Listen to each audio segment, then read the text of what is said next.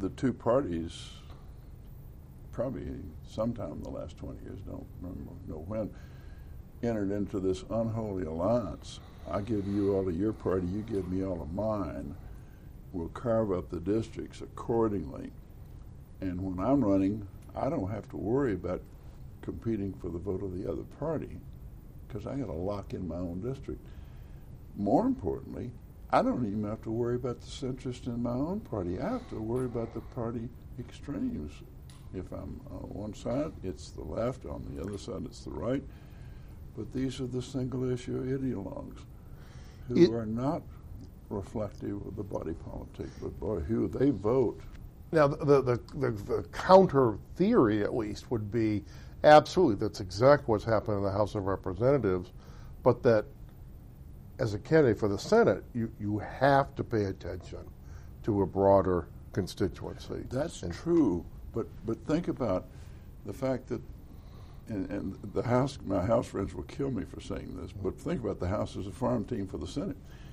If you think about that way, look how many people run for the House, get elected, establish a reputation. This is what I did. I ran for the Senate for 6 years in Tennessee, got elected to the Senate, and all of a sudden, that attitude that affects people and the composition of their value system and their philosophical approach to campaigning is set in the House where they had to focus and worry about the people on their ideological extremes. And what's happening is that two parties are being drawn further and further apart. Now, it's interesting because both you and Senator Dole served in the House before you went into the Senate. And we were both national chairmen. What's different between the two bodies? And did you ever have any doubt when you went into the House that you'd like at some point to be in the Senate? Is that a natural progression? It was fairly natural for me because I was the new kid on the block. I was the first Republican to be elected in my district in Tennessee. And within 2 years, Estes Kefauver's seat was available, and people were asking me to run. And I said, I'm not ready yet. I was going to wait for another 6 years, as it turned out. But people were talking about me running for the Senate almost immediately because I was the first breakout. I mean, Tennessee has, these first two districts over in the east part of the state that had always had Republicans, but the rest of the state had always had Democrats. And to have somebody break out of that, you became the obvious, conversation piece. And what year were you first elected? 1962. Oh boy, you were an early bird. I was an early bird. I was 31, and when I decided to run, the people that had any sense about politics said, "Come on, Bill, run for the state house, and then maybe for the state senate in a few years, and then for Congress." And I said, "Man, I'm 31. I can't wait that long." Here I am, 76, and that was a different perspective. You went to Washington. John Kennedy was in the White House. Yeah. Did you get to know Bob Dole in the House? Just a little bit, but Bob was moving on and up already by then. I was an active, as was he, I think, player in the Jerry Ford movement. We changed leaders, and it was a fairly vigorous little contest. And thus, the younger guys, me, Rumsfeld, people like that, said we really needed a more active and aggressive leader, and Jerry Ford was our guy. So we did work together in that effort. And maybe that answers my next question: was it mostly a generation? It wasn't an ideological thing as much as a generational. There was no ideology here because Jerry Ford and Charlie Halleck were both centrist Republicans, mainstream Republicans, but it was generational. I mean, our guys, we were chafing at the bit. We wanted to challenge the system. We wanted to go after it and see some different things. We wanted to start addressing the budget deficits, which is my continuing theme. I never stop. Bob Dole doesn't either, by the way. and where were you in the Goldwater campaign? I was at Goldwater because he was the one that was striking a chord with young people, and that was my crowd. I guess when I ran, I had virtually nobody over 30 supporting me. I mean, we were all kids, and we were the ones that didn't know that it was too, you couldn't win. So that was the fun of it. And Goldwater really struck a chord with us, that age group. And he was saying, stand for something. Stand for something. Care about it enough to put your neck out there. And I love that now. Because you almost got your neck chopped off, or at least a lot of Republicans in '64 did. It was probably the toughest campaign because Goldwater was running 35% in my district, and I'd gotten elected with 51% in '62. And he was talking about selling the TVA? Yeah, he was talking about abolishing Social Security and selling TVA in the heart of my district. But I just loved him. I respected him so much for his integrity. I took my billboards the last October in Tennessee's big billboard state. We didn't have a lot of money, so we did those things. But I took my name off all the billboards and put his on to try to pull him up. Didn't help. We got clobbered. I got reelected, 53%. So it worked okay, but it was hard. And at what point did you decide you wanted to be in the Senate? Probably and why? in '64, working statewide for Goldwater. I was his statewide chairman. I got a taste of working across the state. I got excited about building a new kind of Republican Party.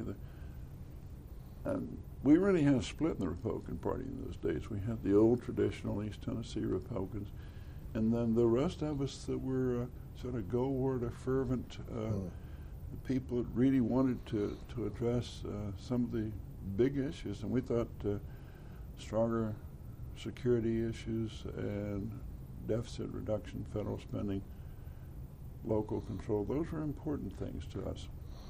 And I had a chance to run again in '66, but Howard Baker had earned that right because he ran in '64 and lost.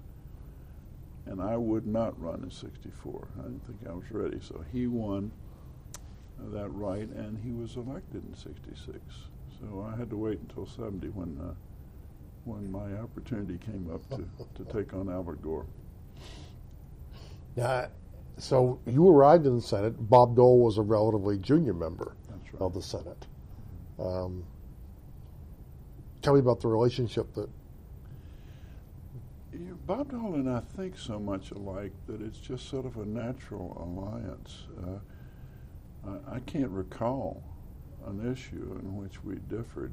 I'd have to dig into the records, but there was nothing of great consequence that we disagreed on. And it was just an easy, comfortable relationship. Both of us shared values. We both came out of states that had pretty similar values in Tennessee and Kansas. Tennessee's not a deep South state. It's more of a rural state with a lot of industrial development in my area in Chattanooga. So the combinations were very similar, and I just had a huge respect for him because he was a guy that stood for what he believed in, and you never doubted that. You never doubted his integrity. You never doubted his willingness to fight for something, even if you had to lose. You stood for what it was. Let me ask you something, because it intrigues me again. I'm wondering about this whole generational issue, because that's when he was being called the sheriff of the Senate, the Nixon loyalist who was prowling around enforcing. Well, he and I were on the team. I mean, I was one of the core Nixon guys. Yeah. As was he. And you stood with your guys. You stayed on the team. And that raises now, say, Hugh Scott, who was really kind of a different kind of Republican in many ways. Partly geographical, partly ideological, but I sense also largely generational. Were there tensions at all within the Republican caucus? Was there a sense that you and the younger Turks were really eager to move the party in one direction, and that there was a sort of resistance. There was a bit of that. I think it wasn't ideological so much as it was fervor, aggressive fervor, getting into the fray, being willing to challenge the status quo. Hugh Scott was a terrific human being, and I grew to love him, as I did people on the Democratic side. I got close to Hubert Humphrey, people with whom I had very little philosophical ties. Pat Moynihan later on, people like that, because I came to trust and respect their integrity. And if they came to a different conclusion, they'd come to it honorably. That's important to me. And is that one of the best things about the Senate? Yes. That you can have those kinds of relationships? Yes, I love that about the Senate. I also think you can do it in the House. It's just you have to work a little bit harder at it. But in the Senate, it never occurred to me to introduce major legislation without a Democratic sponsor. I wouldn't have thought about it because it just made sense to me. I mean, I'm not trying to solve a Republican problem. I'm addressing a national issue. And I think that's the way we thought. But where the younger guys were in those days in the Senate, we wanted to get more active, more aggressive. We wanted to establish a presence in the country. And we were all getting caught up in the overriding issues, not dissimilar from today. These poor guys that are trying to handle Iraq. We were trying to deal with the overriding issue at that time in the early 70s of Vietnam. And we said, there are other things that are going on in this country that aren't being addressed, and we need to talk about those and get more active. Nixon was a good president in that sense that he kept bringing up new things that we ought to be talking about. We were saying, let's get our running shoes on and get out there and start marketing these ideas. Well, for example, I assume you would have supported all of the Nixon Supreme Court nominees. Sure. Certainly Haynsworth and Carswell. Sure. Whereas some of the Northeastern Republicans, I think Scott was included, at least. I think Scott voted against at least one of them, and some of the Margaret Chase Smiths and the Ed Brooks and folks like that. I mean, there was still a liberal Republican caucus. I guess I can't say I supported all of the Nixon nominees. Carswell was pretty much of a disaster. Okay, yeah. Haynsworth intellectually was a superior candidate, as best I knew. Yeah. And I thought that the hit on him was totally unfair and frankly biased because of his coming from the South. Yeah. And I thought that was unfair. I don't think Hugh Scott opposed Haynsworth. I think he did oppose Carswell, if I remember. And I'm not sure that I disagreed. Carswell was a much tougher choice to defend. Yeah. But that was Nixon. Nixon would get so mad that he would do it in your face to sort of test the... that was not his strongest characteristic. What were Nixon's strengths as a president? Mostly an incredible mind. The guy had a strategic vision, a strategic capability that is really rare in American politics. He saw the big picture. Thus, people give Henry Kissinger credit for the breakthrough to China, but I think at least it was equally Nixon. I mean, it's easier to view Nixon favorably now after we've gone through a couple of decades since the Watergate thing. But his strengths were a really good, clear sense of the importance of the United States, the importance of our role in the world, the importance of establishing alliances that would frankly break up the old Soviet bloc, and that's why the Chinese thing was so important.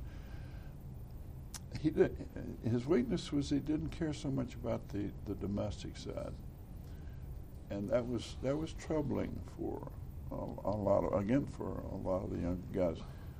But we had the advantage of really terrible Democratic opposition, and then their choice of candidates, and it made it easy to support Nixon. I was his national youth chairman in 1972, so I was a believer. He was the one guy that would come to Tennessee for me. Yeah. And he did that in 1964 when I needed help. And I respected that and I appreciated it, and I tried to repay. Did you have much contact with Haldeman under Orkman? Some, but not too much. Yeah. It would be in the rather intense political settings. There were a few of us, 6, 8, that would meet with Nixon and really sort of think through what was happening in the political realm. And usually one of both of them would be in that, more Bob than John Ehrlichman. Actually, Bob Haldeman's brother and I were shipmates in the U.S. Navy for 2 or 3 years, Tom. So I came in with respect for him and his family, which I hold today. Were you surprised by the language on the tapes? I was stunned. That was hard. I had to do something I never thought I would do. I had to send the president a note and say, if the Senate has to vote on impeachment, I cannot support you.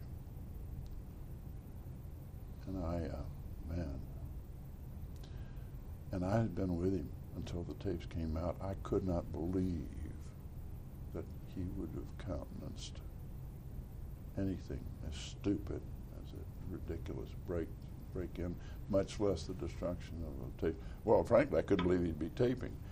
Yeah. And then that he would countenance the things that he did after that, which would just so I thought they were so out of character, but maybe not. But boy, those were hard days. Well, and of course, that's when Bob Dole was National Party chairman. Yeah. Pretty unattractive job. I mean, he'd wanted the job, obviously, but. Well, Bob and I have an incredibly poor sense of timing. You may not remember, but at the same time that Bob wanted to be national chairman, here I was as a freshman Democrat running for and getting elected as chairman of the Senate Campaign Committee.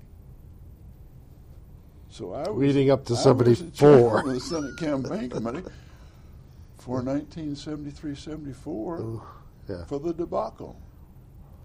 I don't know how Bob Dole and I got this defective gene. Did you ever compare notes or cry into your beer? Or? Well, sure. But we were both out there trying to salvage what we could in a horrible situation. We just got clobbered. How much did the pardon add to your problems in 74? I mean, was it a determining factor in some races, do you think? Or 76 was the pardon. Well, I mean, in terms of those congressional races, the pardon came in September of 74, the Ford pardon of Nixon. Yeah. And the general consensus has been it just, it was obviously going to be a terrible year, but that at that point Ford had, those sky high numbers, and it wiped us out. Yeah, it was an unbelievably enormous factor, and I don't know how you overcome something like that. People were so profoundly angry at being deceived by the President of the United States. Man, we hold these people up very high, and it's scary to be an American and know you've been lied to, because our whole system is grounded in trust. And if you can't trust your leaders, we got a real problem. And of course, one of the most endangered incumbents in that 74 cycle was Bob Dole. He spent most of the campaign behind. I mean, do you remember any discussions? No, I don't. I think I just believed in Bob Dole and his ability to hang in there. A, because he's got such a terrific state, well-grounded and deeply rooted, and rural values are solid. That's my bias, and I just trust them. Let me ask you a step back, because there's this notion that, well, some people say it was because it started with his marriage to Elizabeth, but this notion that he's changed over the years, that the Dole of the late 60s and early 70s is a much harsher, much more partisan figure than maybe a generation later. How would you say he's evolved in the time that you've known him? I think that's baloney. Okay.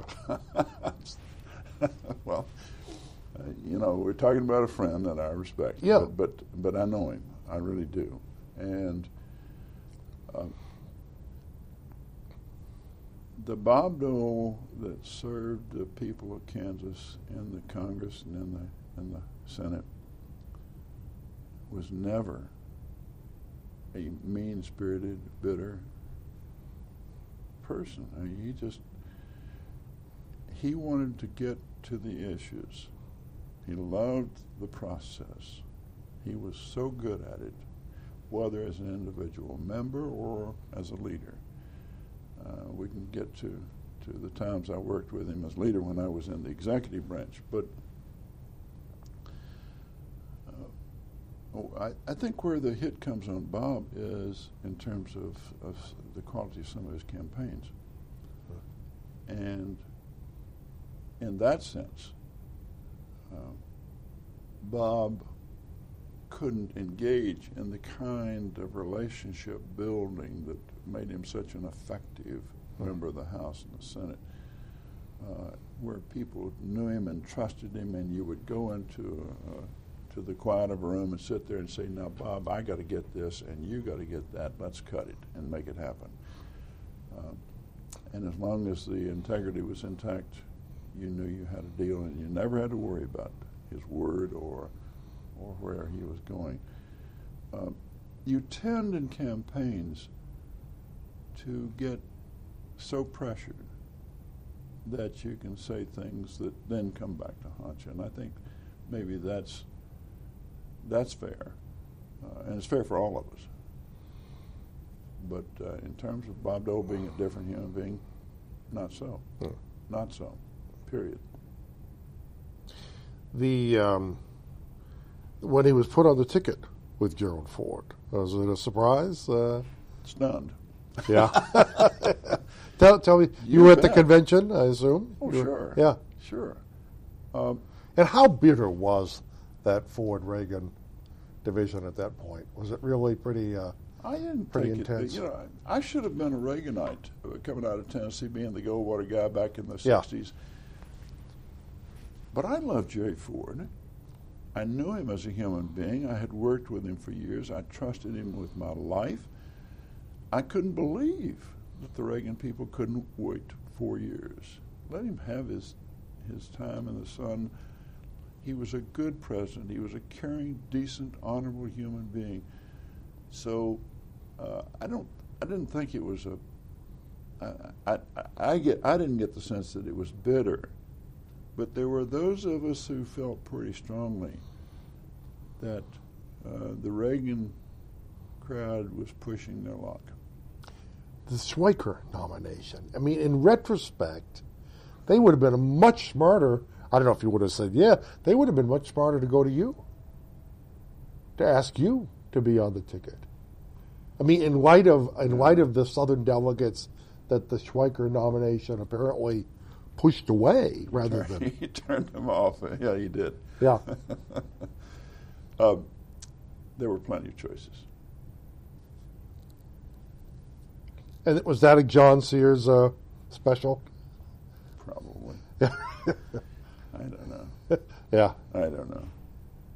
They wanted somebody that would obviously go after a state like Pennsylvania. They thought they had a chance of holding it. And they must have thought that Drew Lewis might be persuadable. That that he was a significant figure in Pennsylvania, and although he was for Ford, that maybe he could be flipped. I think so. That's all. This is assumption on my part. I wasn't part of the sure of that inner core. The Reagan people.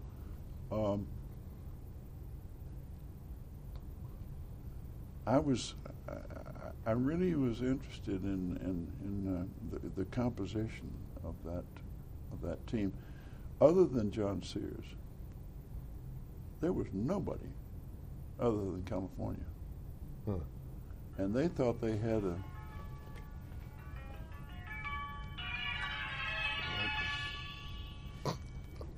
get the scissors out. Yeah. Sorry. No, your point about no one other than John Sears, the entire Reagan team was California. Absolutely. And again in 80. Pretty much, other than Charlie Black, one or two others. Yeah.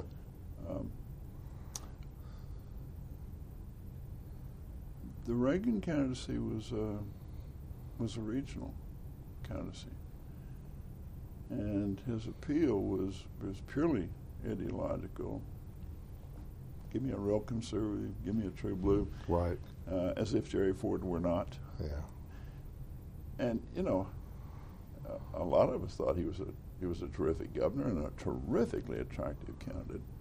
Probably the best I've ever seen on the Republican side. Certainly the best I've ever seen on my side of the aisle. But the hunger to get in and take it away from a guy that had really pulled the country together. I didn't get that. Yeah. So I didn't like it, and I was pretty aggressive in supporting Ford, and I was able to hold my own state and some others. And so the discussion about the vice presidency, let me back up because I assume you'd known Nelson Rockefeller. I mean, sure. And had seen him in action. Remember, were you in the Senate that day? There was a great controversy fairly early in his vice presidency. I think it had to do with the vote on cloture, and either he failed to recognize maybe Senator Allen from Alabama, as I recall, but there was a real brouhaha over he misinterpreted the rules or was seen to be imposing his own views. Or does it ring a bell at all? No, I remember the case. I'm not sure that I was sitting there at the moment. I find it hard to believe that he was abusing the rules. When you're in the chair, the clerk or the staff, you've got people that really know every dot and tittle of those rules, and they say, Mr. Vice President or Senator, if you're the one in the chair, this is what you have. This is what the rules require. I have no doubt that was inadvertent. Yeah. Tell me about how. It's funny. I never really thought about this. How are vice presidents a factor to be reckoned with? I mean, do different vice presidents have different approaches to their not only the formal presiding over the Senate, but whatever relationship they try to establish with senators? I'm sitting here looking at the morning newspaper and reading about Dick Cheney, and I got to say, yes, there's some differences, because my experience with vice presidents, they don't have a great deal of influence. They can be part of some sort of a mediation on occasion between factions, usually on their own party side. they can pull people together back in that little VP's office, and you can have a pretty good conversation and work things out. But in terms of raising any ideological cast to the debate, I've never seen that work. They would like to, but I've never seen that happen. And more often than not, it's the ceremonial role in the Senate.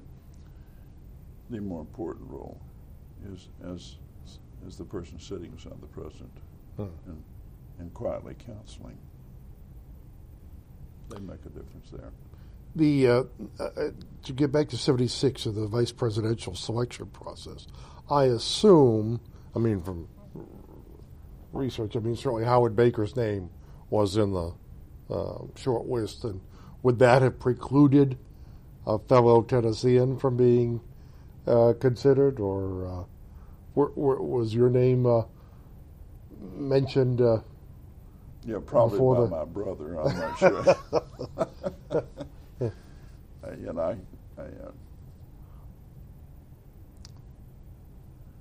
You have little inklings of those things, but you don't take it very seriously. You were surprised when you heard that Dole had been selected. Yeah, not a bad choice. It was just a surprise because the norm is to go for a big state person or something that somebody has great regional consequence, and we were fairly comfortable that we were going to carry that part of the country. So, but Bob was a very natural choice. He certainly epitomized the center of the party, and maybe that was not a bad thing to do right at that point. Do you think Senator Baker would have liked to have been on the ticket? Sure.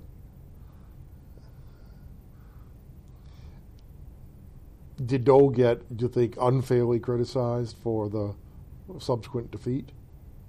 Yes, that was totally unfair.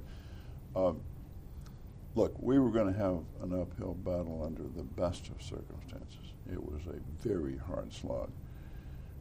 And I don't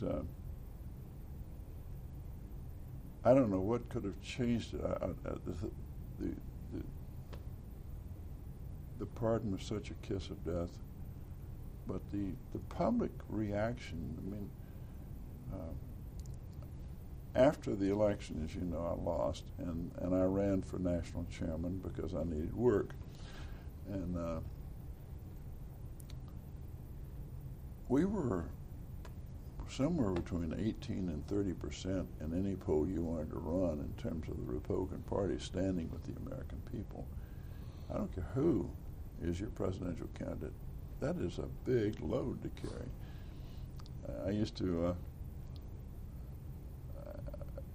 we were, and this is true, early in the 77 period, we were so far down that there were a few people that said maybe we ought to just change the name of the party so that people wouldn't remember who we were.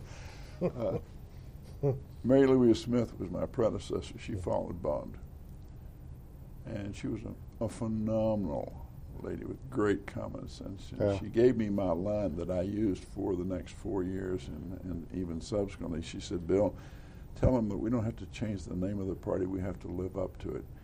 That became my mantra for 4 years as national chairman. We have to live up to what the Republican Party is supposed to mean in terms of its integrity and its belief in. Wasn't she wonderful, Mary Louise? Oh my gosh, I just loved her. I got to know her well in Iowa. Oh dear, what an incredible, good, gifted, decent human being. Yeah. But that's what you really miss. And yet even then, was the target for an awful lot of vitriol directed at her. Absolutely. Yeah, but you know, I guess it goes with the territory. You look back in the 1800s, the vitriol was much more mean-spirited than even today. And today was worse than it was then, I think. Today it's Maybe- anonymous. Yeah. A lot of it. It can be anonymous. That's true, and that's worse. Now, when you became chairman, again, that's something that Dole had been previously under difficult circumstances. Did you compare notes at all? Did he? I'm sure we did. I don't recall a particular occasion, but both of us were facing really serious challenges. I had an advantage that he did not have. He had to carry a White House that was desperately in trouble. I had a White House that was an opportunity area because Jimmy Carter had come in and things were tumbling downhill. Inflation was going through the roof. Interest rates were going through the roof. Top marginal taxes were 70%. People forget these things. And we were mismanaged by the majority that had took total control of everything. I mean, the Democrats had all of it, and they made a mess of it. So that made it a lot easier for me.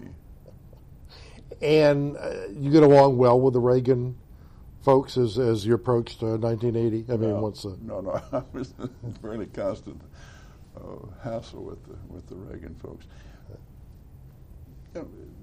Naturally, they wanted me to lean to Reagan, and I thought they were, Californians, you can't say this, but I thought they were smoking something strange. I wasn't going to do that. Yeah. I thought he was a terrific candidate, but I thought he had terrific opponents. Yeah. And I was not in the least interested in leaning. They wanted me to have the convention in Dallas, and I said, if we go to Dallas, it'll be 108, and the women will still come in with their hair all puffed out and wearing diamonds and furs. That's not the image we want to have for the Republican Party. I wanted to go to Detroit, really, because I wanted to have a blue-collar working party image for our comeback. And they were furious about that. They wanted me to fund a bipartisan assault on the Panama Canal. My friend Howard Baker was carrying the Panama Canal Treaty in the Senate, and I wasn't going to do that. 2 or 3 things. So when Reagan got elected, there were a whole lot of folks ready for me to get out of there. They even asked me to step down as chairman at the convention, and I said no. And they said, we'll have to beat you. And I said, then count your votes. Because if you are shy of beating me, it will be a hit on your candidate for the presidency. So be very sure that you can beat me. And if you can't beat me, you better support me. And 3 or 4 weeks later, the governor asked me to come out to California and talk about coordinating campaigns. Really? So, yeah. Do you distinguish at all between the personal relationship you had with Reagan, as opposed to those around him? Sure. Yeah. Sure. And frankly, within a couple of years after we won the White House back, and I'd been in the cabinet with him, those relationships got to be much better. I don't think I'll ever forget a conversation I had with maybe the most meaningful conversation I've had in politics. Len Nofsinger came up to me after a cabinet session. We'd had a pretty strong debate on a particular course of action. And he asked me to stick around after the cabinet. And he said, I owe you an apology. And I said, what are you talking about? And he said, I opposed you taking this job. I wanted you out as chairman. Even before that, he said, nobody in this cabinet has been a better, stronger friend and supporter of Ronald Reagan than you have. And he said, I want you to know that I feel that way, and I was wrong, and I want you to know I appreciate what you've done. But wasn't that typical of Lynn, though? I mean, it was typical stand-up what a guy. Yeah, decent. This guy was spare. He was special. Yeah, he was a real special. His integrity was just always on his sleeve, never questioned. But you never forget those things. And my minor contretemps with the staff. We're just that. Yeah.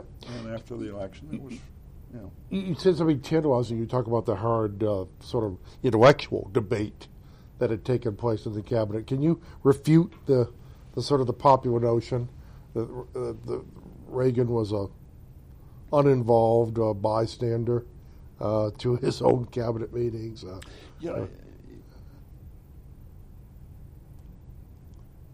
The Democrats have to believe that, because they can't believe that the American people really wanted somebody that conservative in office. So they've convinced themselves that he was a sort of a really good-looking, very articulate, very decent, and he was all of those things, of course, person without a great deal of depth. I cannot tell you the number of conversations we had in the cabinet where we would be going back and forth, and when people couldn't agree on issues, it always popped to the cabinet level. That was his rule. He created these cabinet councils where we're supposed to work it out. If we couldn't reach an agreement among those who were affected by the policy change, it came to the cabinet.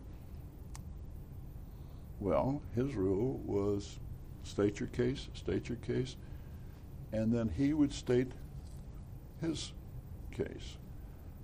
Happened to me on California wine, and there were people that wanted to limit wine, and he said the reason we've got a problem with surplus wine in the United States is not because of the Argentines or the French or the New Zealanders. It's because U.S. tax laws subsidize every doctor and every lawyer in California to plant a vineyard, and they've all done it. So we've got too much wine in the country. The problem is the U.S. laws, not the people in other countries that are growing their grapes. And we're not going to put any limit on it. We're going to try to change the law. And that's the end of the conversation, gentlemen. And he turned to me and he said, Bill, I guess I was supposed to let you make the case, but he said, this one got my attention and I'm not going to have anything to do with this. He said, by the way, in this, I guess, occasion, he said, if anybody ever tells me that I'm supposed to do something because people gave me money, it will be the last word they ever utter in this office or this building or any other government office. This guy was real to the core. And I wish we had more like him. And it's interesting because Dole, now obviously Dole becomes this pivotal part of getting the Reagan program through, although no one would suspect him of being an original supply side Republican. More a kind of good soldier? Well, I think Bob decided that this guy had some answers that maybe we hadn't thought about before. A lot of us did. I came out, when I was national chairman, I started advertising for the first time for a national party. And I ran ads to try to establish what the Republican Party stood for, to make sure that people knew that it would make a difference. And we had some ads poking fun at the Democrats. The gas ad with Tip O'Neill. But we also talked about tax cuts and things like that. When Reagan got in, as I said earlier, the top marginal tax in the United States was 70% under Jimmy Carter. People forget how they had gone after people of any means. And that was hitting middle-income people, not just the rich. And the country had come to a crashing halt. We just were stagnant. And Reagan said, take the lid off. Open it up. Well, Bob Dole could understand that. It didn't take, you didn't have to be a right-wing conservative. You just had to be somebody that understood a little bit of economics. And he clearly does that. He understands what makes the system work. Do you think there's a little bit of a populist in Dole? Well, sure. Yeah. But I'm going to tell you, if there's not a little bit of populist in any of us, we're wrong. I mean, you got to have a little bit of that core down there that we do have to reflect the body politic of this country, and we do have to respond to it. Otherwise, we're a bunch of smart aлекs sitting up here telling them how to live their lives. That won't work. That will not last. And Bob, sure, I love being a little bit of a populist, and it's fun. But one senses a balanced budget was almost an article of faith with Dole. That it was, and how difficult was it for Reagan, who had always been a pretty traditional, in his economics, to accept these widening deficits? It was hard, but Reagan believed in his core that we were sloughing, we were sagging as a country in terms of our spirit, in terms of our economic sense. Inflation was eating us up. Nothing was really working. And he bought the argument, as did I, and I think as did Bob, that unless we get this country back on track, back believing in itself, proud of itself, not just in defense terms, but in terms of our basic instinct as optimistic Americans, that you were not going to solve the deficit by cutting things. You had to solve it by growing, and we'd stop growing. Reagan proved his point. It's off the side, but I'd be fascinated to know, what do you think? Should David Stockman have been fired when? Yes. Yes. Not just taken to the woodshed. It's fired. Yeah. Was Reagan disinclined to fire people? He hated it. Reagan, he loved everybody. I mean, this guy was really such a sweet, loving, caring human being. He really did. He was warm. Stories about him and Tip O'Neill, those are real stories. They absolutely happened. Get the Reagan diaries.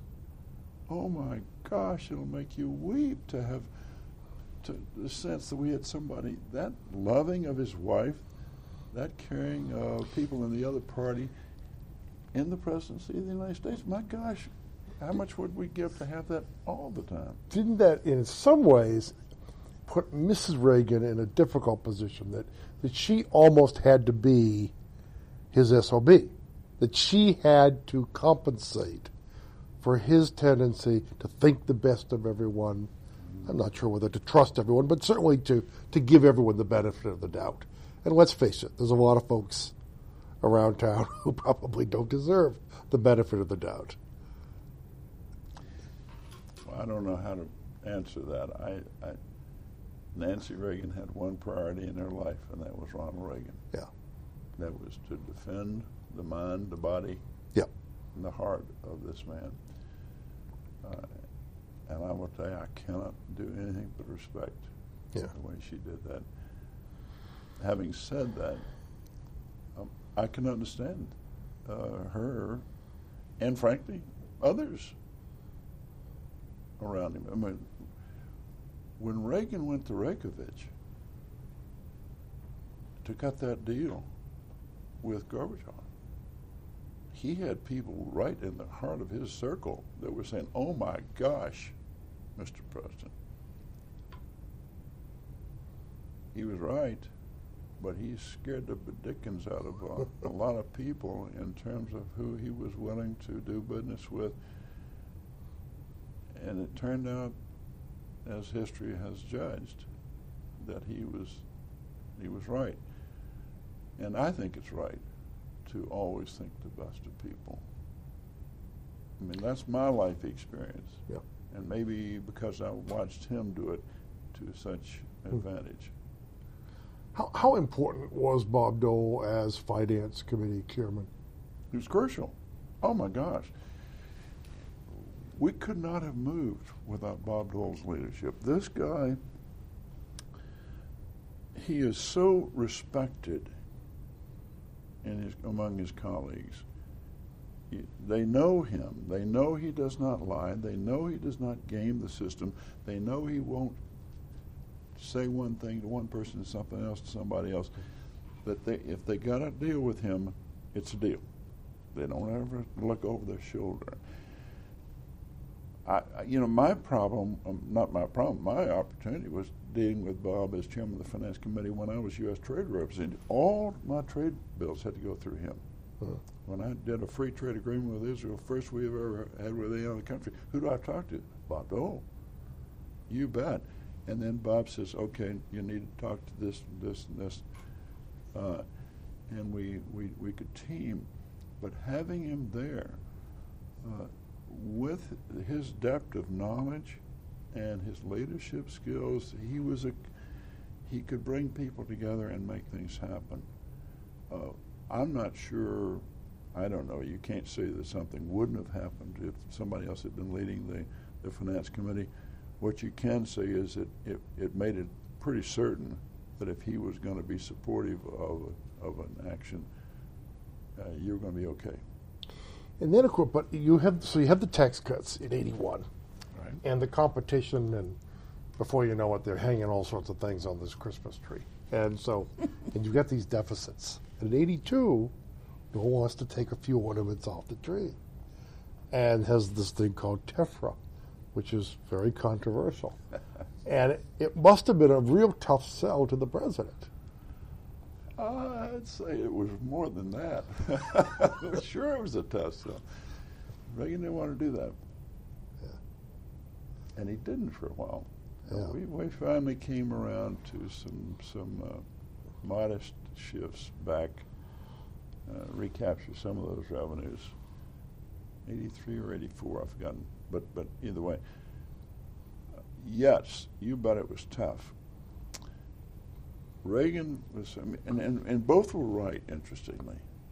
Bob was saying this deficit is blowing. It's just going through the ceiling. We can't live like this. We have got to cut back. And the president was saying, again, and this is all in the room. You're having this conversation. We've got a depression, or certainly a deep recession going on. And '82, we really had not made sure that we'd made that turn yet. And Reagan was saying, we're not ready for this.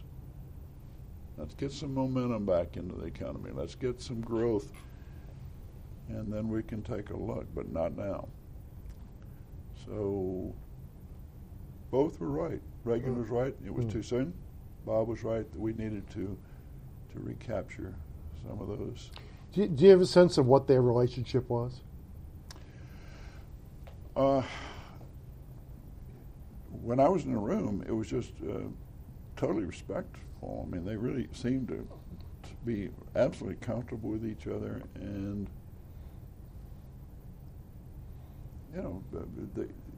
they trusted each other so much.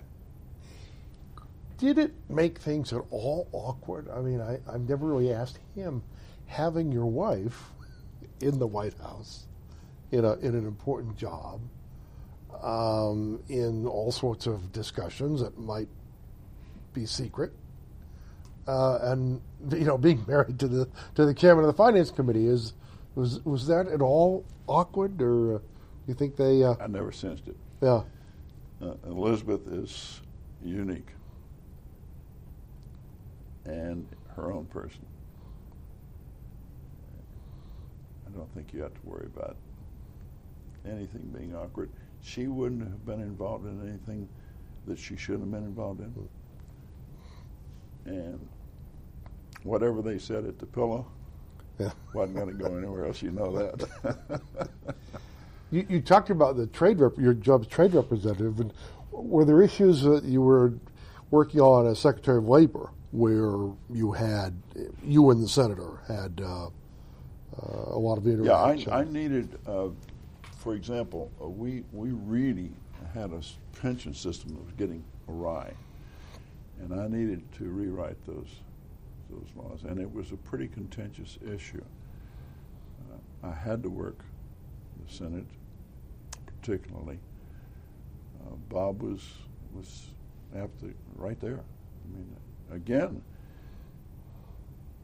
going to somebody that understands how the process works. I mean, it's just life-changing.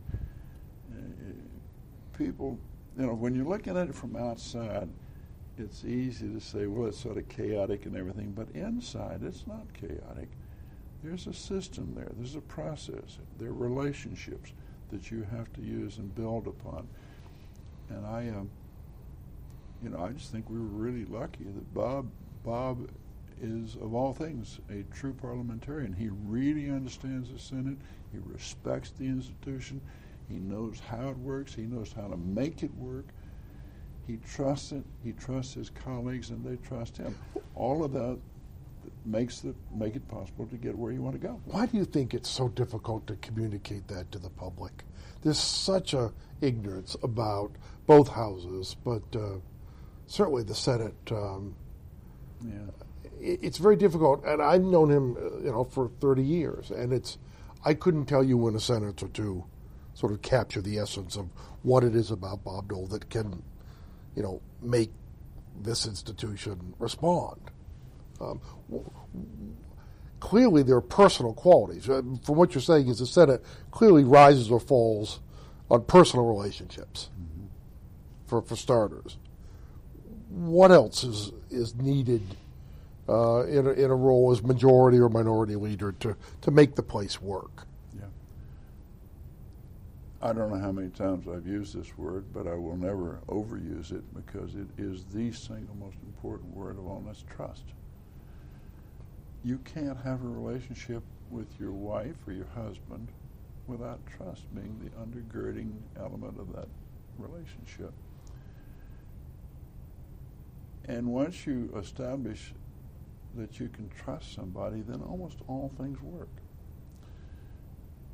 The thing about Bob is that you never, ever, ever saw him do anything to violate that trust. If he was going to take a position different from you, he didn't blindside you. He told you. That's the way those of us that believe in the institution got excited about working there. You knew that you had to work across party lines. You had to work across ideological lines. You had to be willing to listen to somebody and understand that their life experiences, maybe their education, had led them to a different conclusion, and respect that. Bob Dole never questioned the integrity of somebody's having a different conclusion. He said, okay, they came to a different conclusion for their own reasons. I can work with that. That's how you establish trust, is by understanding that people that are honorable, most of those people are truly there for a reason.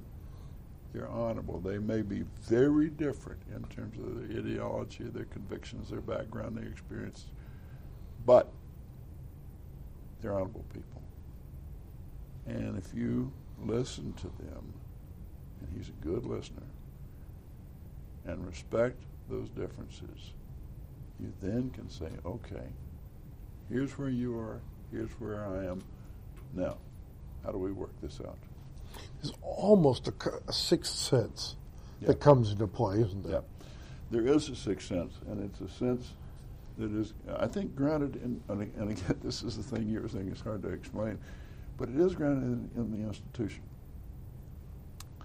You work there for a while, and even from outside, when I was working from the executive branch, you get a sense that that process, that there's a little bit of bubbling going on in the pot all the time. And you got to pay attention. You got to listen to the vibes. You got to feel the vibes. And you know when you can move and when you can't. That's it comes from really loving the place.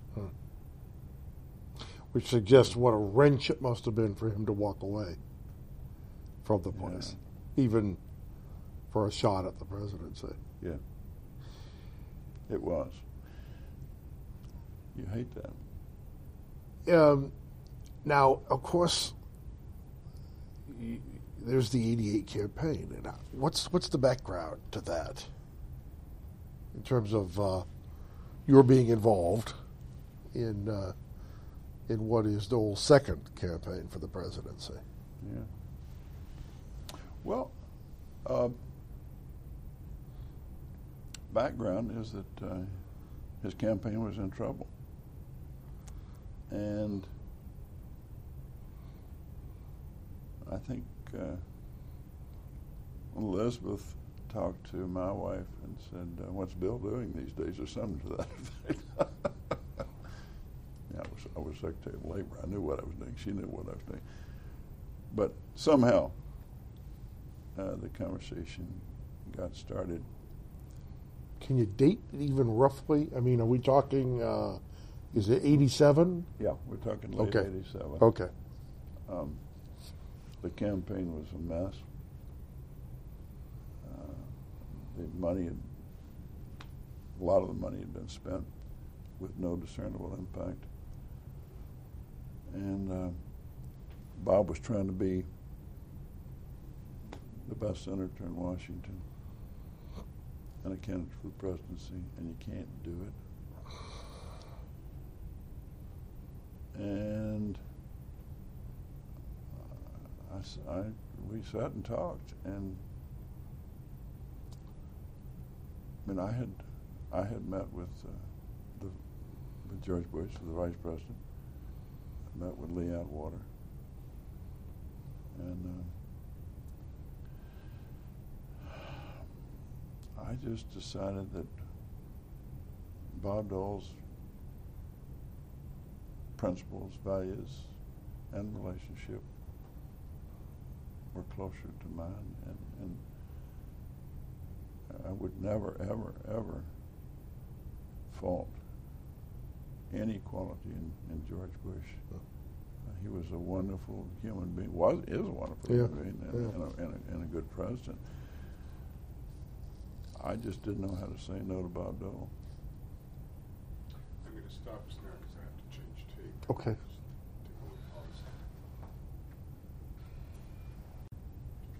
Okay. Let me ask you, first of all, I mean, how do you devise a winning strategy to take on a popular vice president, serving a very popular president? That's an uphill venture at best. Right question. Obviously, we didn't have an answer. We tried to draw on Bob's reputation, his strengths, particularly in the Midwest, and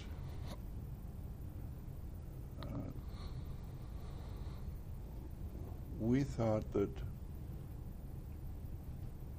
if we could get Bob out and let people see him, listen to him, that they would sense that strength of character that defines him, that they would come to trust him as I did and as we did, and that we had a shot. Now, in some ways, I wasn't part of the decision for him to run. To be truthful, I'm not sure that I would have supported that decision. So he came to me long after that decision was made, and at that point, I felt an obligation to support him because I believed in him. Still do. In some ways, the calendar favored you because, of course, Iowa leading off. On the other hand, isn't it true that the victory in Iowa was at least somewhat... It wasn't going to mean so much. Because of Pat Robertson. Or, I mean, first of all, yeah, because it was next door, but also the media, the story was Pat Robertson beating the vice president, wasn't it? Yeah.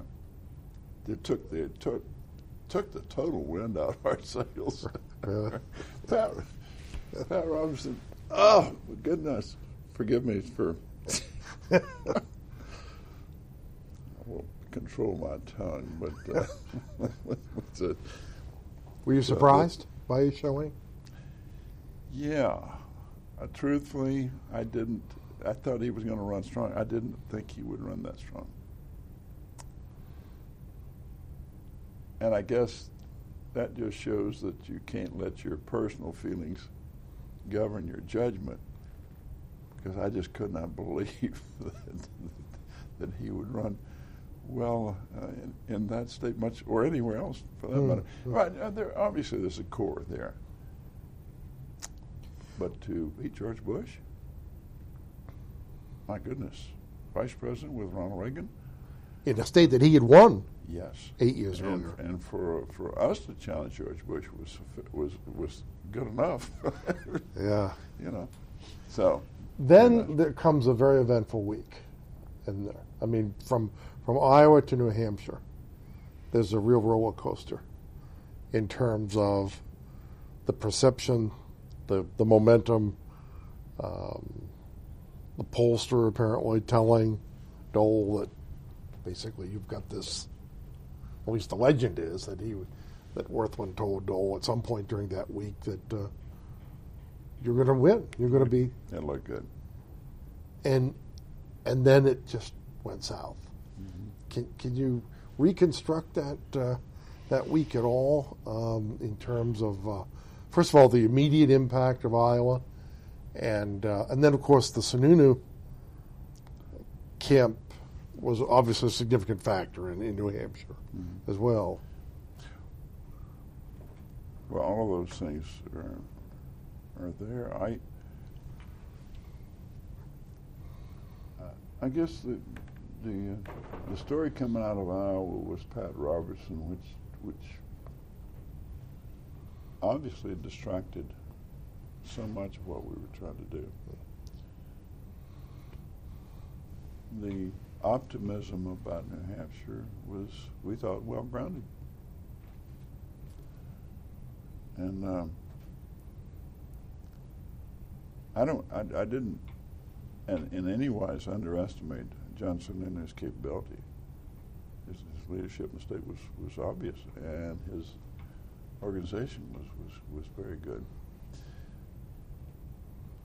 We thought that the turnout would solve that problem. And you got some endorsements that week. I think Al Haig endorsed you. I think Gene Kirkpatrick endorsed you. Yeah, Al Haig's endorsement didn't mean much, but we thought Gene Kirkpatrick did. I mean, I'm not denigrating Al Haig. It's just I didn't think he had the consequence up there that she did, and with the conservative community. And we were trying to draw from that, of course. It was just a very bad day in Black Rock. The tax issue. Remember, he wouldn't sign the no taxes pledge. That's why I was for him. He simply would not do that sort of thing. He was right. George Bush shouldn't have signed it. He was wrong. Yeah, but he was president. And then remember, they got the ad, the Senator Straddle ad, onto the air. I mean, the Sununu people went to the New Hampshire stations, and could you have responded? I mean, was there time to respond? Was there any bit of complacency at all arising out of these, reports that? I don't know. Maybe that may be 20/20 hindsight. I really don't know.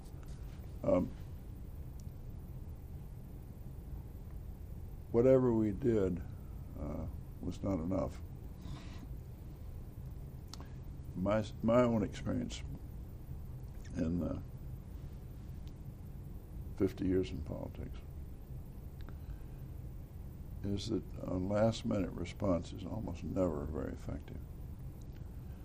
When you get hammered between the eyes with a 2x4, and we were, I thought unfairly. The 2x4 being the ad. The ad. The strap, yeah. I thought not fairly, not honorably, but there you have it. That's politics. And when it happens in the last couple of days, you can scramble and put something together, but the damage is done. And I can cite an awful lot of campaigns where I've seen that borne out. So I'm not sure that we could have done anything about it. What was his mood going into that primary? I mean, did he believe I think that he was going to win? I think we felt not cocky, but I think we felt like we had a really good shot, and that would turn it, and we could rock and roll. We were really short of money. We needed a break. We had spent most of the campaign resources before I got there. And so we were scrounging, and we needed something. And instead we got the 2x4. It was hard. And then, of course, the Tom Brokaw joint interview with Dole and Bush and Stop Lying About My Record. Did the campaign ever recover from that? No, we were down. We were down. It was we had that one shot in Illinois that might have put a little life back into the campaign, but I think we were whistling Dixie at that point. And about to move south. I mean, you had Super Tuesday coming up, and was there a debate about getting out of the race? I mean, how did that campaign end? Horribly. I don't know. What do you say? I mean, we took our hit in Illinois and said that's it. We no money, no hope. You lick your wounds, pack your bags. So we did the best we could. Hurts a lot.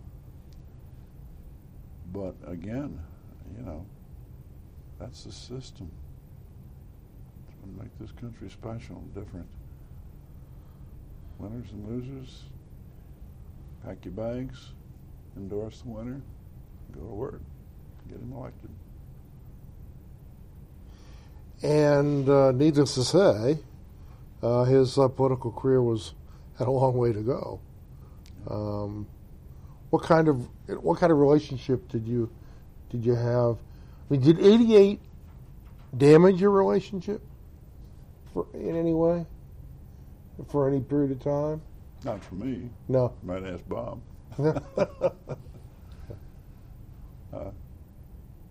I don't think so. I hope not. Yeah.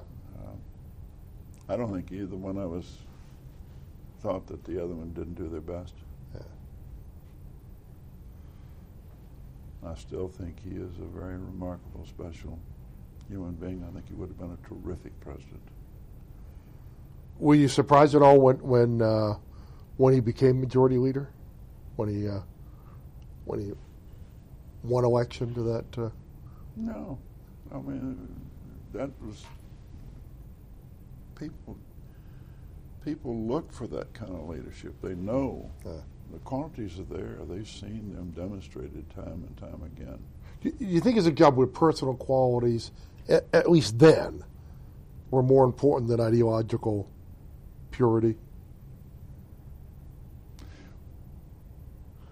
Yeah, but remember that despite the fact that Reagan was an active, grounded conservative, we didn't have the bitter divisions that were pushing the party out to its edges. We've got too much of that now. And most Republicans thought of themselves as Republicans.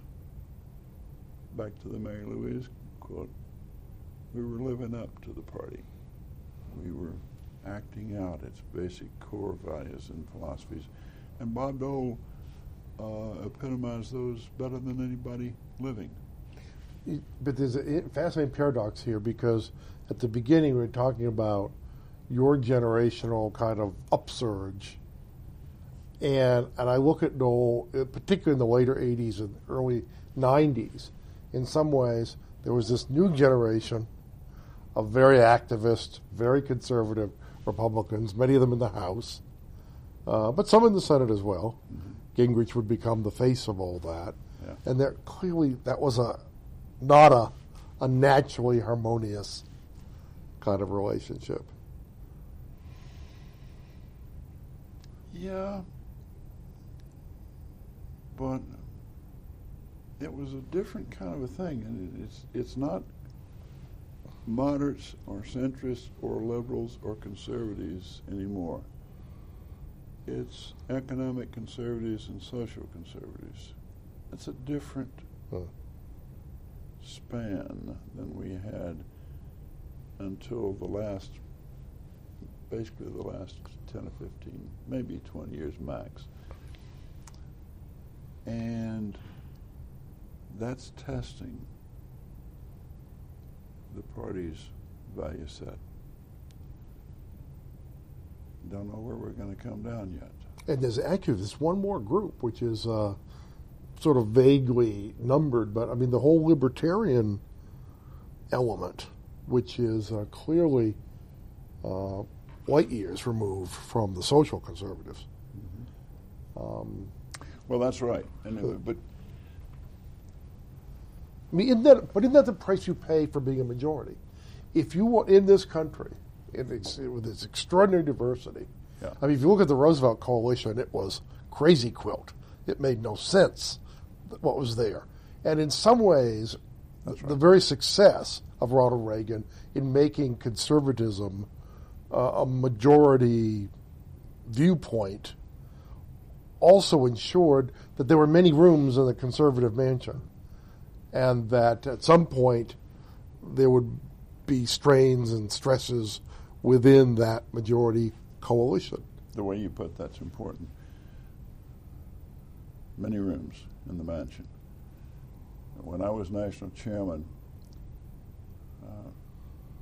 we didn't have the luxury of worrying about divisions. Whether we were 30% or 28 or 34, we had to recompose a majority.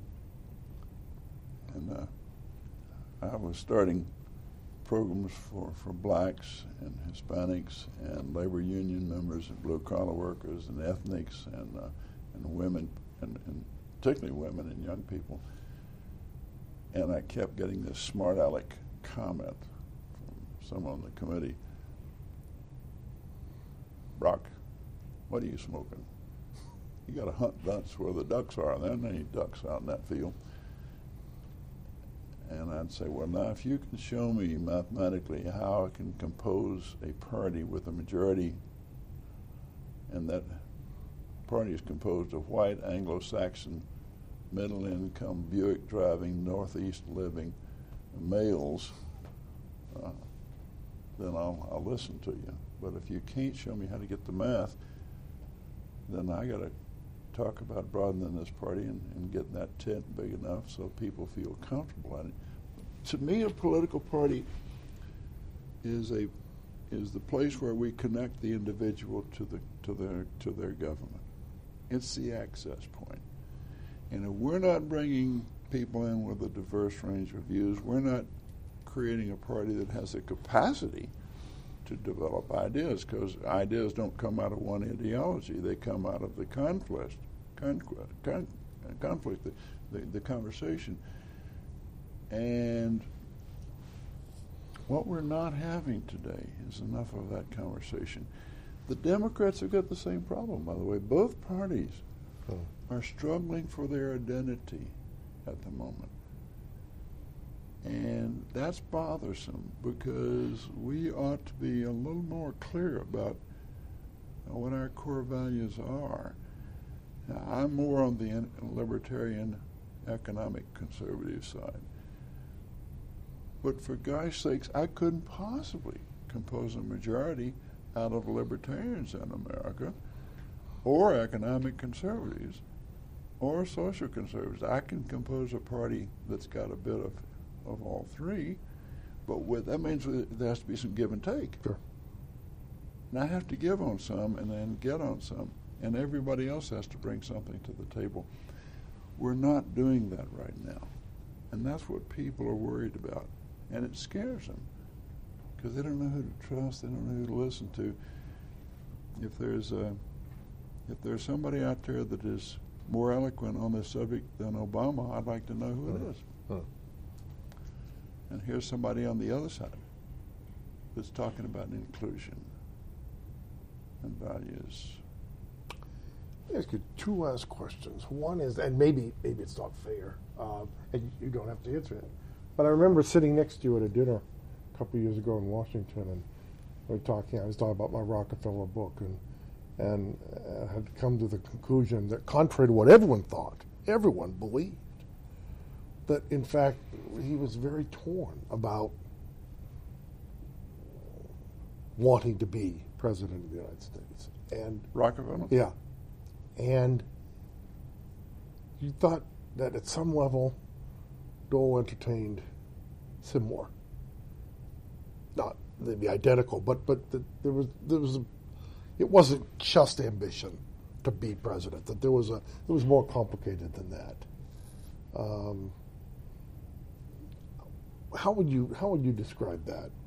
Because there is a school of thought that says, for example, in '96, that for Bob Dole, of course he would have liked to win. He was a great competitor, if nothing else, but that the honor of being nominated by his party would at least be consolation for not being in the White House.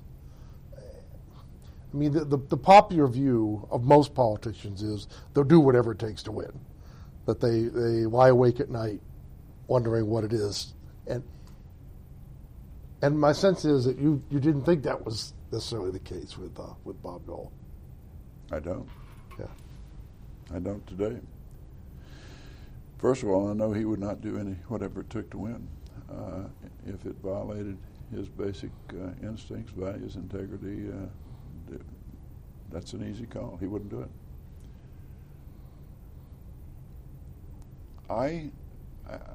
I've watched politics for a long time. I think some people run because their heart is in it, their gut is in it, and whatever it takes they would do. And I don't mean, and a lot of them would not violate their integrity, but they would make any sacrifice necessary to win. I've seen other people run who just want to be. I want to be president. I want to be governor. I want to be a congressman or senator. They're a blight on the system because they have no reason other than that they want to be. And then there are people like, I think Bob, I think Nelson Rockefeller on occasion was someone like this too, and a lot of others I've known. Jerry Ford maybe, who want to do because they believe that there's some reason to be there and to do that, but they can't do whatever it takes because that would make them do something that goes against the grain. Including becoming something that they're not. That they're not. Because that means that they're doing it for the wrong reason. And something way down deep says, no, I can't do that. There's a price they won't pay. Sure. And that's probably who we want to elect. But they're harder to elect. Why is it so difficult for senators, I suppose I'll extend that to members of Congress, to go from the Senate to the White House? What is it about the institution, including, I mean, it's been argued that there's even a lingo, that, you know, in some ways the more successful you are, the longer you're there, you speak this foreign language that outside the Beltway, at least, is a foreign language. I mean, what is it? It's been suggested that the art of persuasion on the Hill is very different from sitting in front of a camera and arguing to 200 million people. What do you think of the qualities that paradoxically may make you successful in one job and almost disqualify you? At least the way it's come to be seen. There are a number of things. When you're in the Senate, you really do sit and reason together. You may do it in committee, you may do it in your private office, you may do it over a beer. But you talk to a human being and say, you know, Joe, Mary, Sam, we're not addressing this problem. You got an answer, it's different from mine, but we're not addressing the problem until we find some way to get to it. Now, what do we need to do to make that happen? Can you imagine somebody saying that on television? What happens in American politics today is if you can't make your point in 12 seconds, maybe 15, you're not going to get on the evening news.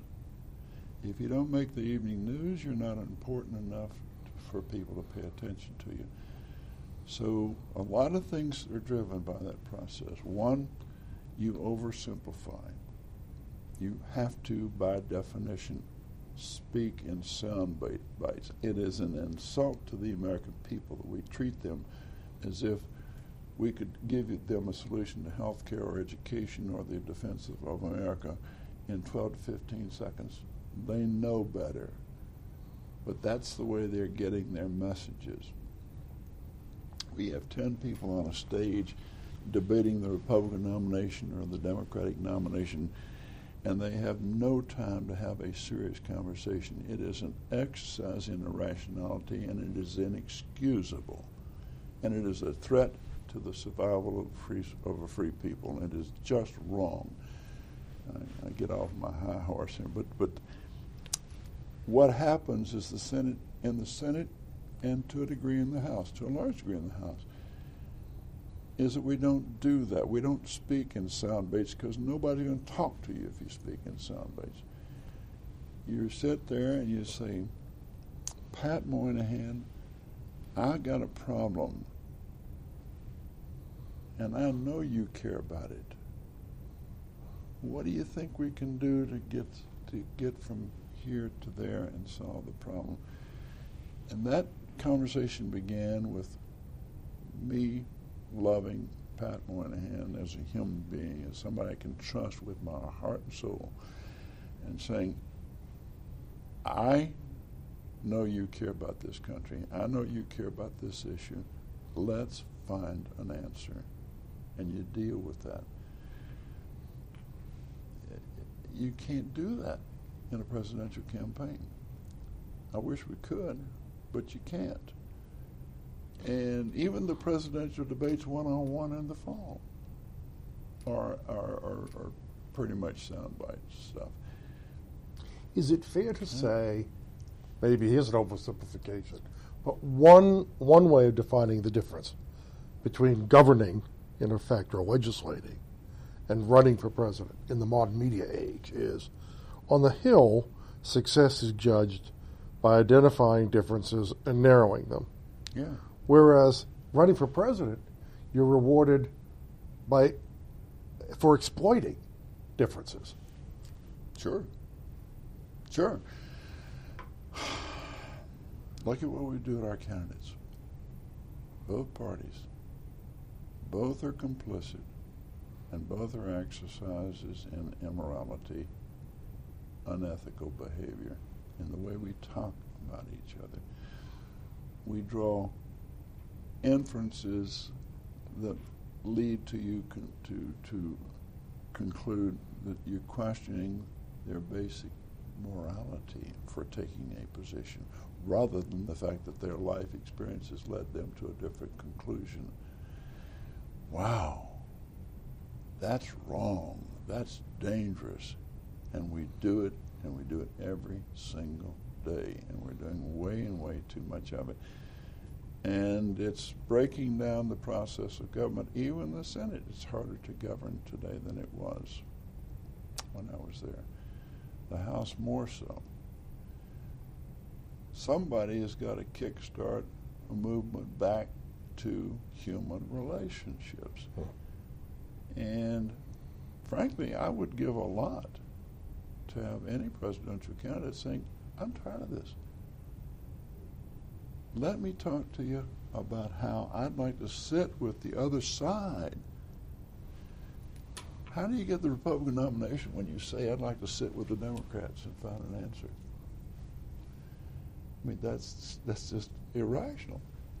But I'd love to hear it. Oh my gosh, would I love to hear two people running from each party saying, if I get the nomination and get elected, I am going to get down to the Senate. I'm going to sit with Ted Kennedy, and I'm going to sit with the Bob Doles or whoever. Do you think that's the kind of president Dole would have been?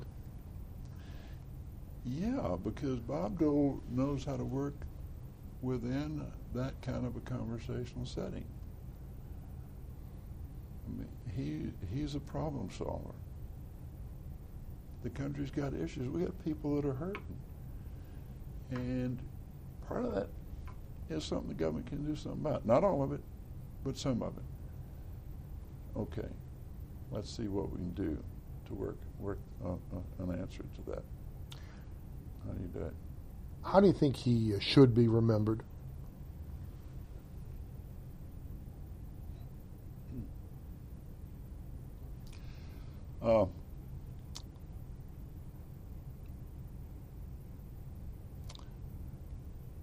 As somebody that gave everything that he had